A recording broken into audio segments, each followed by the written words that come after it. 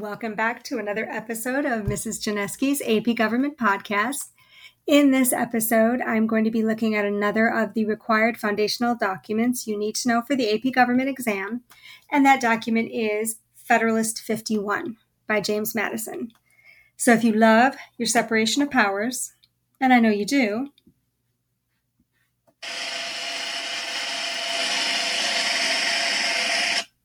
let's do this. All right. Remember that the Federalist Papers were written to defend ratifying this new Constitution, this Constitution that was attempting to address all of the weaknesses of the Articles of Confederation.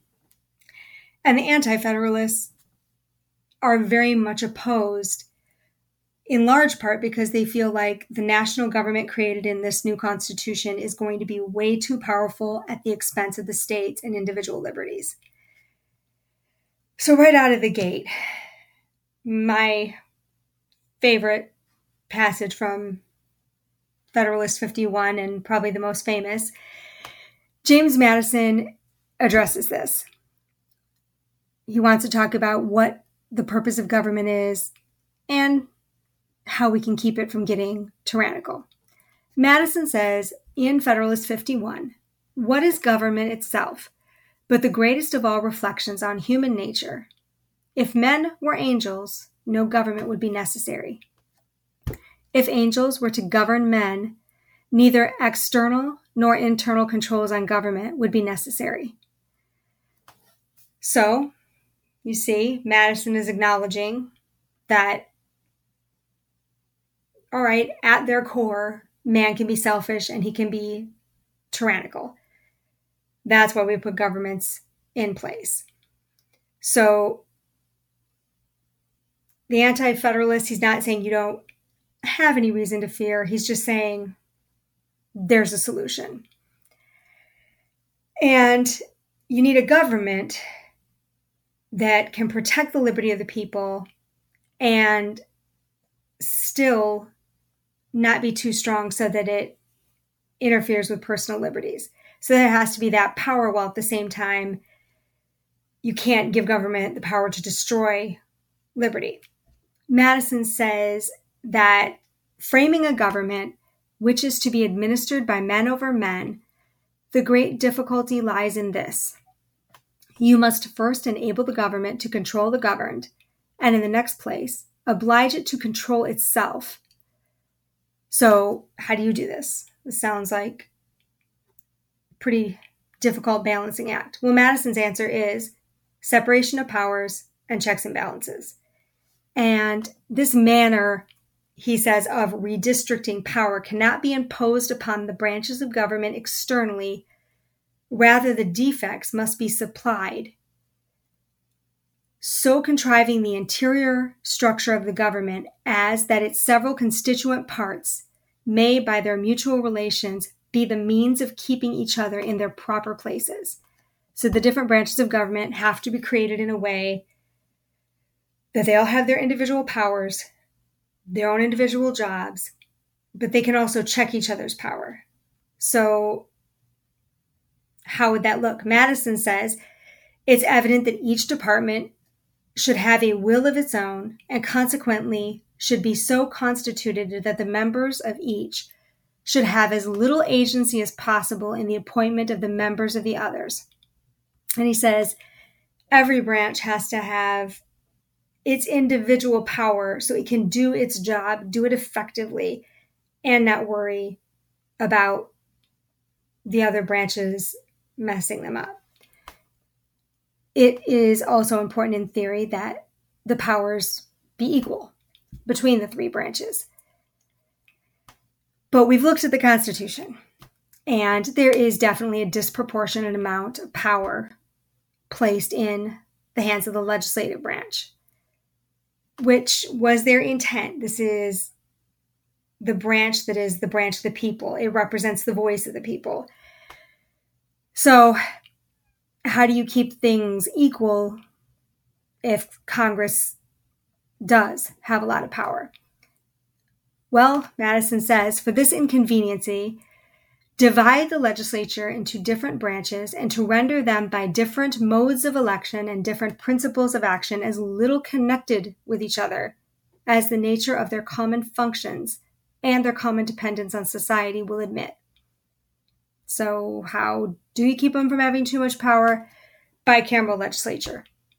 You have a House of Representatives that's based on population, and a Senate, which is equal representation among the states, every state getting 2 senators.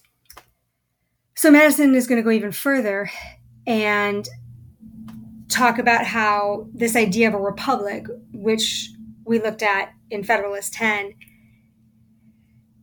the way this works is citizens surrender power to the government, and then within the 3 branches of government, there is a way for now the federal government, which is divided into branches, to be even further divided, because there is a way to share power between the national government and the state government. And that's a system that we spoke about last week called federalism. And under federalism, the national government and the state governments share power. So with this power so divided and everybody being able to do their job, but at the same time watch each other, it upholds the system, according to Madison. And he says, power divided in a portion to so many different actors, liberty will necessarily be upheld, even though the Constitution is placing more power in the hands of the federal government than there was under the Articles, because we know the Articles weren't working.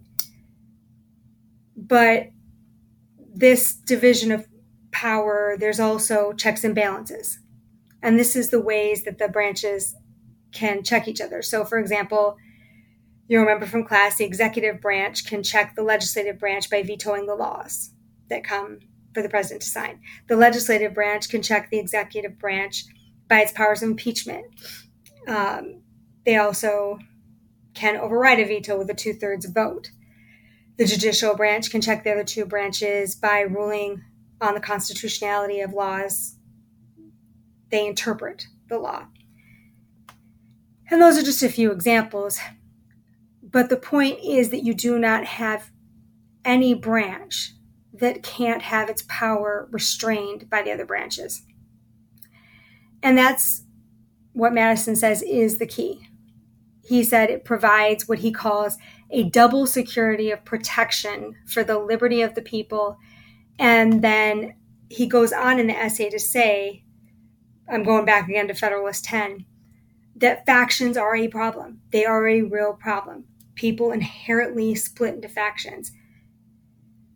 But it's less likely that a faction can dominate the rest in a government that has separation of powers, and a single principle prevails. Ambition must be made to counteract ambition. In other words, we do not have perfect people governing us. And the people who have the power are not always perfect, and people can be tyrannical. And people preserve their own interests. And this doesn't work if the interests of everybody else aren't taken into account. So that means the best remedy for this, because our human nature is corrupt, is to set all of our ambitions against each other in a way so that tyranny can't be entertained, because compromise and concession is going to be required for this to work. And we don't want mutual destruction. So what Madison says, we're going to be forced in this system of separation of powers and checks and balances to get things done and to consider the greater good. So that is the message. So Federalist 51, the ability of a government to be at its best, despite the fact that they are not angels, because there's a separation of powers everybody has their power, and then also checks and balances where the branches can check each other and watch out for corruption without undermining each other. All right. So that is what you need to know for Federalist 51. Thank you guys so much for tuning in yet again. And I look forward to my next episode where we will be talking about Federalist 70. And keep up the good work.